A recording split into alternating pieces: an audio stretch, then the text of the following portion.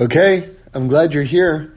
This is one of the most exciting parshas of the whole Torah. It's Parshas Bereishis, and just the beginning of everything. And you know, we're really in these series of talks. We're learning Parshas Bereishis all year long. So when we actually get to Parshas Bereishis, it's awesome. The beginning of a new year, so much new energy. Just everything is new, and I was so excited to find out, like, somewhat late in life, that I was actually born. My sort of birth parsha is Parshas Bereishis also.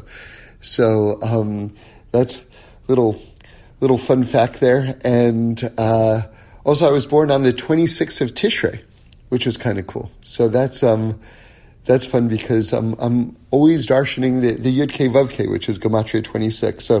So there you go. You know, I maybe, what we're most interested in is sort of like, kind of like ingrained in us from birth or into our souls. Who knows? Anyway, I want to just begin by just telling you what for me was a new and exciting thought. And this came to me while I was dancing the Hakafas. We dance with the Torah, Simchas Torah.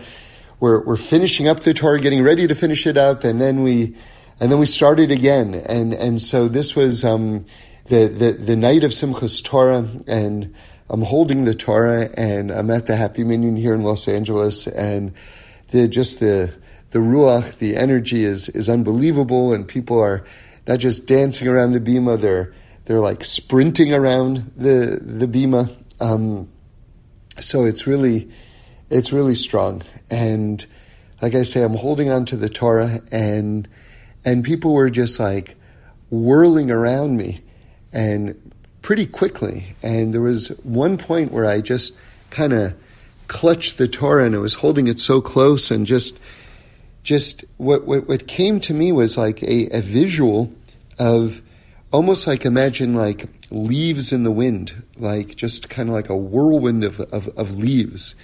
And I started thinking to myself that every single Jew is a letter in the Torah. So it's like, it's not just people dancing around me, but it's like letters from the Torah whizzing around me. And we have a spiritual principle, which is that whatever is happening below is going on above. So that means that it wasn't just where I was. All over the world, all the osios of the Torah, all the letters of the Torah are dancing around or whizzing around.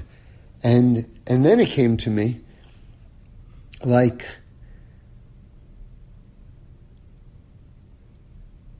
they're all running to the end of the Torah. And the way the Torah ends, we've talked about it before on a different level, but it's a stunning end to the way the Torah ends is with the words le'enei kol Yisrael, which means before the eyes of all of Israel, and that Moshe Rabbeinu did signs and wonders and a display of great strength. And if you look at the Rashi there, it's the strangest way in the entire world, or actually one of the most beautiful and wonderful ways in the entire world to end the Torah, but totally unexpected, which is that we end with a reference. The Torah ends, this is God's Torah. God ends the Torah with a reference to Moshe Rabbeinu smashing the tablets of the Torah, smashing the luchos. And it says that God loved it, that God loved that Moshe did it. Okay, so lots of explanations, and that's a whole subject in itself. Sort of on the most simple level was that since Moshe saw that the Jewish people were sort of like breaking the covenant by worshiping an idol, if he ripped up the contract that obliged us to this, then he could save the Jewish people, because then if there is no contract, then technically we're not doing anything wrong at that moment. So it was sort of like a last-ditch effort to save the Jewish people in God's eyes. And that's why God loved it. But there's more and more we can say about what was going through Moshe Rabbeinu's mind, Moses' mind. Anyway, getting back to this idea of these swirling letters and rushing toward the end of the Torah, there's a medrash that says that when, at the time of smashing the luchos, the tablets, that actually all of the letters went up into the air. They all flew up in the air.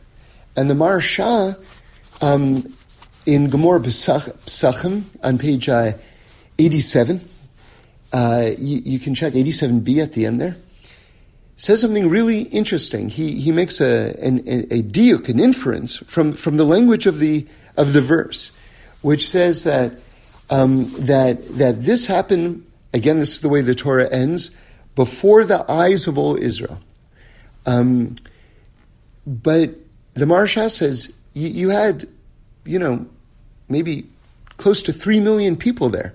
How could 3 million people have seen the actual kind of breaking of the tablets? Like probably just the people up front and maybe to the sides saw it. So what does it mean, before the eyes of all Israel? And the Maharsha adds that maybe it should have said just before, lefnechem, before all of the Jewish people. In other words, it happened in front of them. Not everyone saw it, but it happened in front of them. But that's not what it says. It says, before the eyes of all Israel.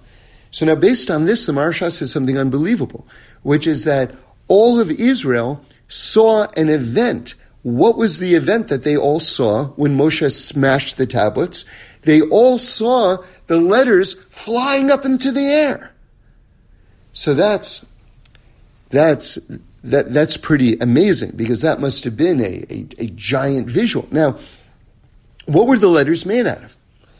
So the Ramchal, we always have this concept of body and soul, and we even have it with the letters themselves, that the letters are a shape, but within the shape of the letters, you have a soul to the letters. So the souls within the letters were flying up in the air. And I have to tell you, all these thoughts about the end of the Torah and everything that I'm telling you right now, all of these came as a later thought, where I tried to understand what I'm about to tell you. Because going back to Simchas Torah's night, I was holding on to the Torah tightly, and everyone was rushing around me, and I felt like these were all letters, and they were all going toward the end of the Torah. And then here's the thought that I want to share. This just kind of came to me, during that scene of the dancing. I thought to myself, they're all running toward the parsha that's about to start again. They're all, in other words, we're about to get the Torah new. We're about to start Breishis again, in the beginning, out of beginnings. We're about to start it again. There's going to be a whole new Torah that's coming down. And all of the letters from the old Torah, if you will, from last year's Torah, are all running to become part of this year's Torah. And I thought to myself, but you know something? They're changing places. Like, maybe what was a tzadi, the letter tzadi this year, right? Because we're talking about the souls within the letters, the light within the letters, that it's running, it's going to become a vav in the new Torah that we're about to read. And that they're all changing places. I haven't finished explaining yet, but I want to give you another visual so that you'll understand where I'm going with this and what I'm trying to tell you. I had the pleasure, the honor, the privilege of being in Uman for Rosh Hashanah by Rebbe Nachman's kever. And I davened in a big tent. There were many, many minyanim. One minyan had over 5,000 people. They called the klois. The minyan that I was davening in had, maybe 2,000 or more people. It was a giant, giant tent. And you had to get there early because everyone wanted to be near the chazan, near the prayer leader, so that you could hear him, because there are no microphones. And so people were coming, 20 minutes, 30 minutes early.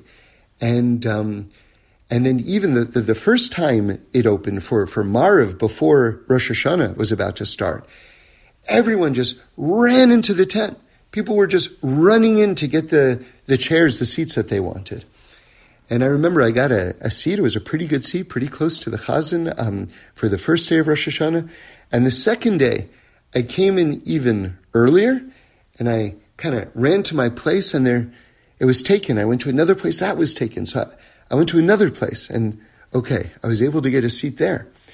But imagine all those people. Those are all the people. Those are all the souls of the letters running to which letter, which chair, if you will, they're going to inhabit. And so here's actually, finally, at last, the point that I want to share with you. You know, the Torah is new every single year. I was thinking, why is it, how are we to understand that on just the most basic, honest level? I thought to myself, maybe because the lights within each of the letters that we're reading are different lights. Like the souls of all the letters are changing. That's why every time you read the Torah, it's completely different. Because you're actually, the words themselves have a completely different energy and a completely different composition. So that maybe the exteriors of the letters are the same, but the inner lights of each of the letters are different. And then I did a little poking around, a little research, and I found this Torah, right? Because that sounds a little way out, right? Maybe you'll say to me, and I considered this too, maybe you'll say to me, well, I don't know, maybe a tzadi from this word in last year's Torah is going to be, it's still going to be a tzadi, but it will be a tzadi in a different word, like maybe that. But like all the insides of the letters are changing places and everything like that. So now listen to this. Something unbelievable. So the Alshich says that the letters, when they flew away from the first luchos, you know where they went? They flew into the second luchos. Isn't that unbelievable? Doesn't that sound like going from last year's Torah to this year's Torah? So it's a new Torah. We're so blessed. We're so blessed. The Torah is alive. The Torah is absolutely alive. And it's the energy of the entire universe. Okay, I always want to share a good story with you when I can and just report just how awesome it is just to be alive, I guess. One of the traditions at the Happy Meeting here in LA is that Mordechai Freeman has come back from Uman for Rosh Hashanah, and he buys like a really nice bottle of scotch, and he takes it with him to the Rebbe Nachman's kever, and he davens very hard for everybody, and he's by the Tzion, by the gravesite itself, and saying Tikkun Klali and everything, all the rest, all just the truest, purest, holiest kavanas, and then he brings it back and he auctions it off. So that's always very special, and I've seen him do it many times, and it's always a highlight of the kind of the holidays here. And so this was my first time to Uman, and I thought, wow, I'd like to try something like that. So the first holy grave that I went to was the Berditchever Rebbe, the Rev Levi Yitzchak, and there was a little kind of mini mart which looked like anything out of America, even though we were in, I guess, Berditchev, in the Ukraine, but the architecture was exactly the same. It was pretty funny. Anyway, they also sold liquor bottles there, and I thought, wow, I'm about to go to the Berditchevers kever. It would be so great to get a bottle of, something and kind of do a similar thing. I don't know if I'll auction it, but just to have it myself, whatever it is. Anyway, long story short, I couldn't decide on anything. No bottle kind of jumped out at me, and I don't know, just wasn't working for me. Anyway, then I laid my eyes on one of these tiny little airplane-sized bottles of Jack Daniels, which is about 3 inches high. And I thought, I don't know, that speaks to me for whatever reason. Not that I drink Jack Daniels, but anyway, you could just stick it in your pocket and forget about it. And okay, so I bought that. I went to the Berdichever's kever, and that was an experience. And I kind of put it down by the kever at one point, and whatever, was doing my davening, and then kind of continued on. And so a couple weeks later, maybe 3 weeks later, whatever it is, I thought to myself, well, something, I actually would like to auction this off.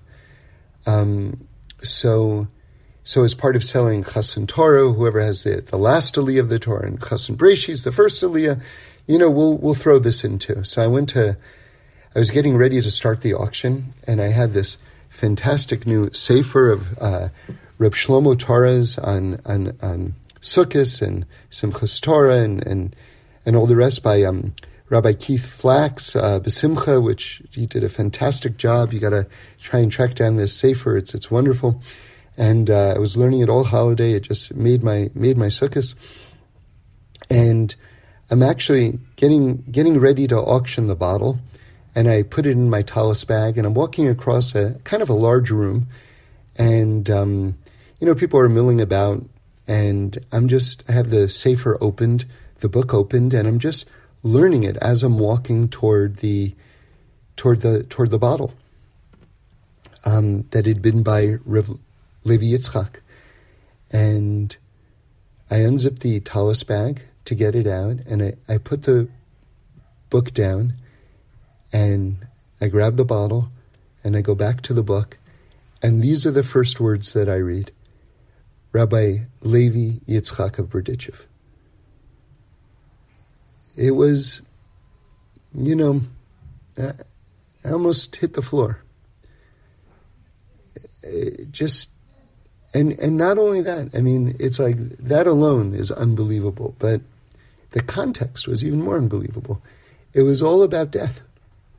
It was all about death. Here this bottle had been on his tomb, right? And basically how the further away you get away from sleep or the sadness of sleep, the more you live forever, and how Reb Levi Yitzchak was so far away from the Eitz Hadas, so far away from death, that he slept very, very little in his life. And anyway, just unbelievable. Anyway, we auctioned off this tiny little bottle. It went for $1,800, which is pretty good. And we decided that we were going to pour a little bit into a standing Jack Daniels bottle, And so, in other words, I also took this to Rabbi Nachman and to the Baal Shem Tov. So we'll have a little bit of the tzaddikim at the Kiddush every week, hopefully. Bli Neder, moving forward. So anyway, I just wanted to share that story, just to tell you if something is real, it lasts forever. And who is realer than the Berdichever, So.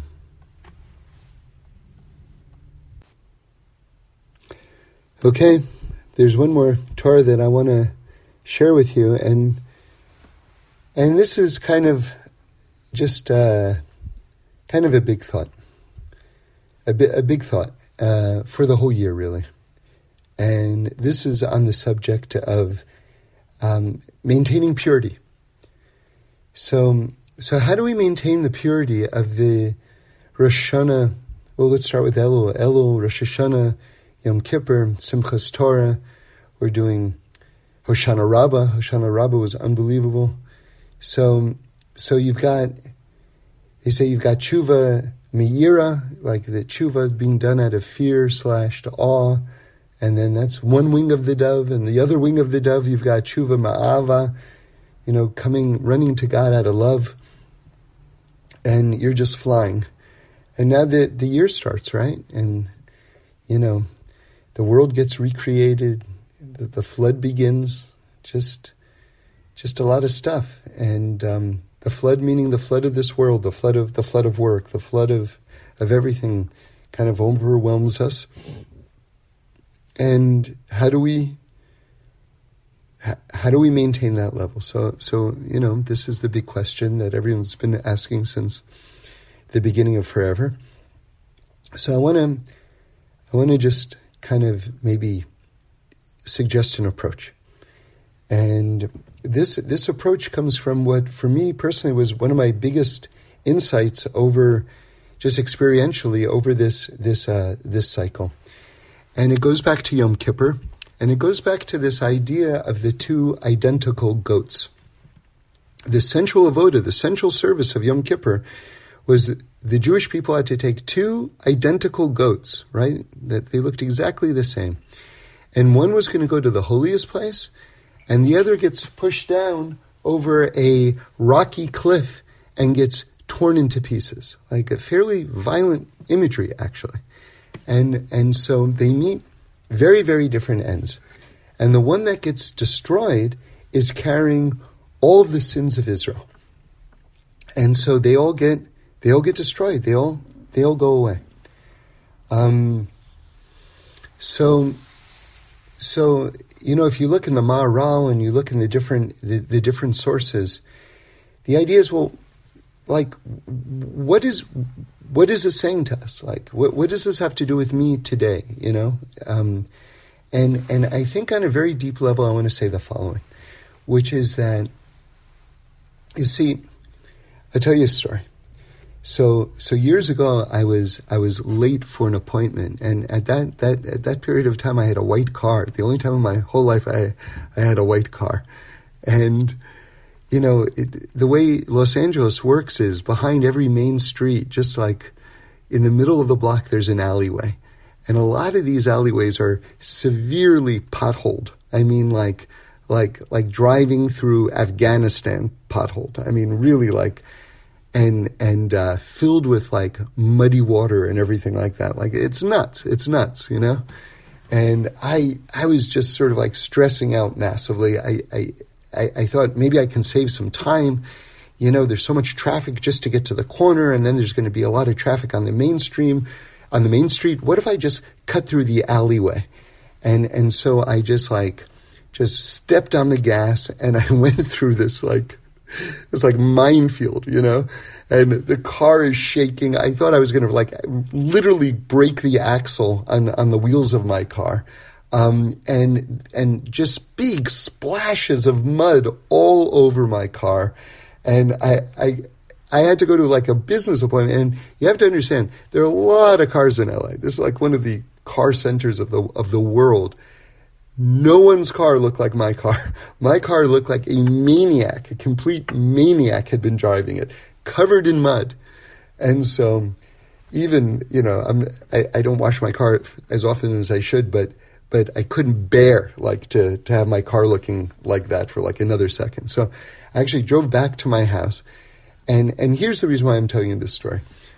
I hosed off my car. I had a hose in front of the house. And in seconds, the car was clean. To this day, it blows my mind because I had never seen such a radical transformation happen so quickly. And how could that be? How could it go from muddy, disgusting black to white, to shining white? How could it happen?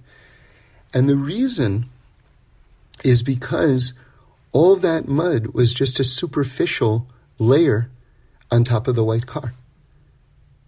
It wasn't intrinsic to the car itself. It was a superficial overlay. And this is what all the rabbis are telling us about why Yom Kippur works, how Yom Kippur works, is because all the things that we do wrong are just a superficial overlay over our true selves, which is a pure soul. And this is the message of the two goats. This is why they look identical. We're going to get into the identical part in a second, but this is why they look identical. Because it's sort of like part of the tshuva process, part of returning, part of what we call birur, clarification of our own souls, of really the refinement and the elevation of our whole life force, is being able to separate the idea that we are in essence a pure soul, but then there's this overlay which pretends to be us. It looks identical to us, but it's actually even more kind of insidious than that. Because this superficial overlay of wrongdoing, right, of hate, impersonates us. It doesn't just look identical to us and could be easily confused for us. It actively impersonates us in this state called spiritual identity theft. Okay, that's a real thing, and the Gemara talks about it in Gemara Sukkah on page 52. It talks about all the different names for the Yetzer Hara, the negative inclination. And it says that there's 7 names, and the 7th name is Safon, which means hidden. That you see, sometimes the Yetzer Hara, the negative inclination, comes to a person and goes, do that. And you know it's the wrong thing, and you kind of, wrestle with the temptation of maybe doing the wrong thing, right? But it's very clear to you. There's you and there's the wrong thing, right? So that's one level. That's a more simplistic level, actually, even though it might be very, very challenging. But then there's the more toxic aspect, where the Yetzer Hara uses the word I and says, I want this. I would like to do that. Come on, I gotta. Whatever it is, fill in the blanks. Fill in the blanks. They'll be different for every person. But the idea is it speaks with the word I. And we think this is me speaking. And now all of a sudden these two goats become one again. You see, I want to tell you something which hit me as like a big idea, although maybe after I tell you it's going to sound obvious, but I don't know, no one ever told me this, which is that, everyone makes such a big deal on Yom Kippur, your soul is cleansed and all the rest and everything like that. But I never heard anyone stand up and say, but your Yetzer Hara doesn't go away. Yom Kippur doesn't take away your Yetzer Hara. They're like, I kind of wish someone had told me that earlier, even though I sort of knew it, kind of, but it's like very helpful to hear that. Okay, your soul is cleansed, and now the process starts anew because your Yetzer Hara is still there. And the first thing that the Yetzer Hara wants to do is to undo all of the things that had happened on Yom Kippur. The primary thing of which was that these two identical goats became separated. I was able to sort of like meet the real me again. Wow, there I am. That's me. Unbelievable. And that other thing, that was just a superficial overlay impersonating me. But it's met a horrible death, a violent, horrible death. Fantastic. Now it's just me. I can rest assured that it's just me again. But then the new year starts and there's that identical goat again. There it is. Wow. And now it's kind of trying to pretend to be me again. So to be able to keep these two things apart. Now, how do you keep these two goats, so to speak, these two aspects of our identity, our pure selves and this superficial overlay, which is the Yetzer Hara, which wants to impersonate us and convince us that we're something else in order to just get absolutely confused and make the wrong decisions? How do we keep these two things apart? Like, did you ever go for a doctor's exam where they put one lens over another lens and you see through both of the lenses? Well, you want to keep them apart, actually. You hear something negative, you say, hey, like Reb Shlomo would say, hey, brother devil, that's the Yetzer Hara. If you hear, one of the most heartbreaking things that ever happened to me, I had a conversation with someone who told me all these horrible things he was thinking. And I told him, that's the Yetzer Hara. And he looked at me like, what? You mean that's not me? I thought I was the most horrible person in the entire world, that those thoughts came to me. You mean that's not me? So this is a very, very big job. Like, you have a bad thought, you move on. And by the way, there's so many techniques of dealing with the Yetzer Hara. But one of the things that the Yetzer Hara loves to do is to get you in an active wrestling match with it. If you can practice. This takes a lot of work, and if you can do this, though, you're going to be in a great place where the bad thought comes to mind, and you keep on walking. You just keep on walking. You don't engage it. The medrash, the classic visual is that you're walking down the street, and then someone waves from you from the other side of the street, and then it kind of walks over to you to engage you in a conversation. And they say that's how the Yetzer Hara works. First, it gives you a wave. First, the thought pops into your head, and then it tries to get you thinking about that thought, gets you to engage in the conversation, and then slowly, it pulls you and it's got you. Okay? So the idea is that it waves to you from across the street. You keep on walking. You don't wave back. You just keep on thinking whatever you're thinking. You can acknowledge, okay, that's the Yetzer Hara. I'm getting on with my life, whatever it is. But you do that. You do that. It's especially important to do in davening. Just not to engage it. Thoughts will fly into your head. You keep moving. Okay, so keeping these lenses apart. Now, how do you do it? And I want to use everything I'm telling you to say a new pshat on the letter Beis, the first letter of the Torah, because we're in Bereishis right now. So, I love Torahs on the letter Beis of Bereishis. So I'm going to say a new idea. And I'll just say it right now. I want to say that the Beis, the first Beis of Bereishis is you've got your true self, and you've got this overlay that's going to try to impersonate you. And just like the letter Beis is the number 2, you've got to keep the two things separate. You've got to keep your true identity, and you've got to keep that other thing separate. That's it, 2 things. You can't allow them to be condensed into one thing, where you have your identity stolen by the Yetzer Hara, where we have that done to us. So you keep them separate. You keep them apart. That's the Beis of Bereishis. In other words, the first thing you got to know if you're going to keep the Torah, first letter of the Torah is telling you, you got to guard the purity of your own identity within yourself. Okay, we all make mistakes. We all have our ups and downs. It's true. But our souls are pure. And we've got to remember that is who I am. And then, okay, there's this other thing that just kind of buzzes around you, right? But you keep it separate. It's 2 things. There's you and there's that other thing. Okay. And then we can make it in life.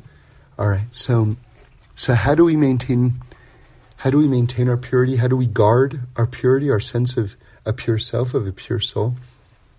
So David HaMelech says in the Tehillim, Sur me'ra va'aseh tov, which means sur me'ra, turn away from evil, from bad, and va'aseh tov, and do good. Okay? So we talked about the sur me'ra, which means turn away from bad, meaning this voice comes to you, this Yetzer Hara comes to you, you go, hey, you turn away from it, and everything like that. You go, no, I'm turning my back on it, that's not me. Okay, that's good, necessary, life-saving, absolutely. But it's not enough. It's not enough. You can't just duck away from it. You have to assert your true self, and that's aseh tov. You have to run to do good. You have to be demonstrative in terms of asserting who you actually are with Torah and mitzvahs and chesed and kindness and everything like that. And then when you're engaging both of those twin engines, turning away from bad and asserting your true, pure self, you will be able to maintain that clarity of the 2 separate entities, and you'll be able to really make yourself just guarded against allowing this identity theft to take its toll on us. So with all this in mind, Hashem should bless us with just the best year, and we should experience all the new lights in the Torah new again, because it is a new Torah, folks, and just really to be able to break through in all the areas of our life that we need to break through in. Shalom Bayis, Parnasa Tova, Gesund, Shidduchim, healthy kinderlach, just everything beautiful, and to give Hashem the most nachas ruach. Okay, so finally, one last thought. Something that I was at a wedding, and the father of the chassan, of the groom, said something unbelievable, which just ties back to what we were talking about at the very beginning, about how all the letters are kind of just going up and up and up and up, that the Torah just keeps on getting holier, higher and deeper all at the same time. And what I was just blown away by this observation, which I had never heard before. I just amazed me. And that's that, we've got, I think it's 54 parshas in the Torah. And every single parsha, we read it on Shabbos, and then we go on to the next parsha. And then we read the next one, the next Shabbos, right? And it goes that way for the whole Torah. Except, you ready for this? Except the last parsha of the year, V'zos HaBrachas. That's not read on Shabbos. That's read on Simchas Torah. So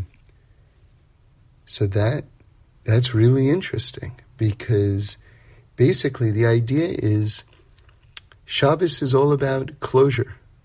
You reach the pinnacle of the week, and then it becomes a kli for the blessings for the new week. But you start again. It's the first day of the week is Yom Rishon, right?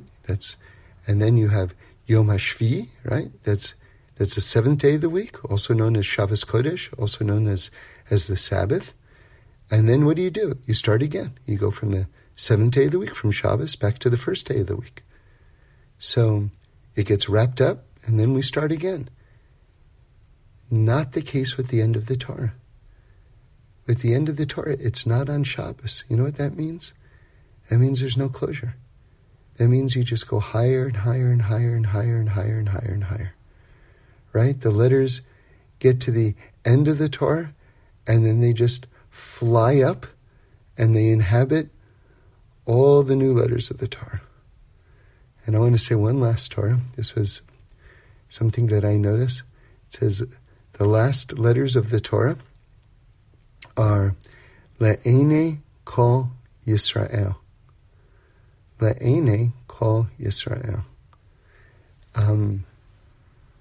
So if you take the first letters of that, and you rearrange them, it spells the word kli, which means vessel, which means that the letters fly up, the vessels remain behind, right?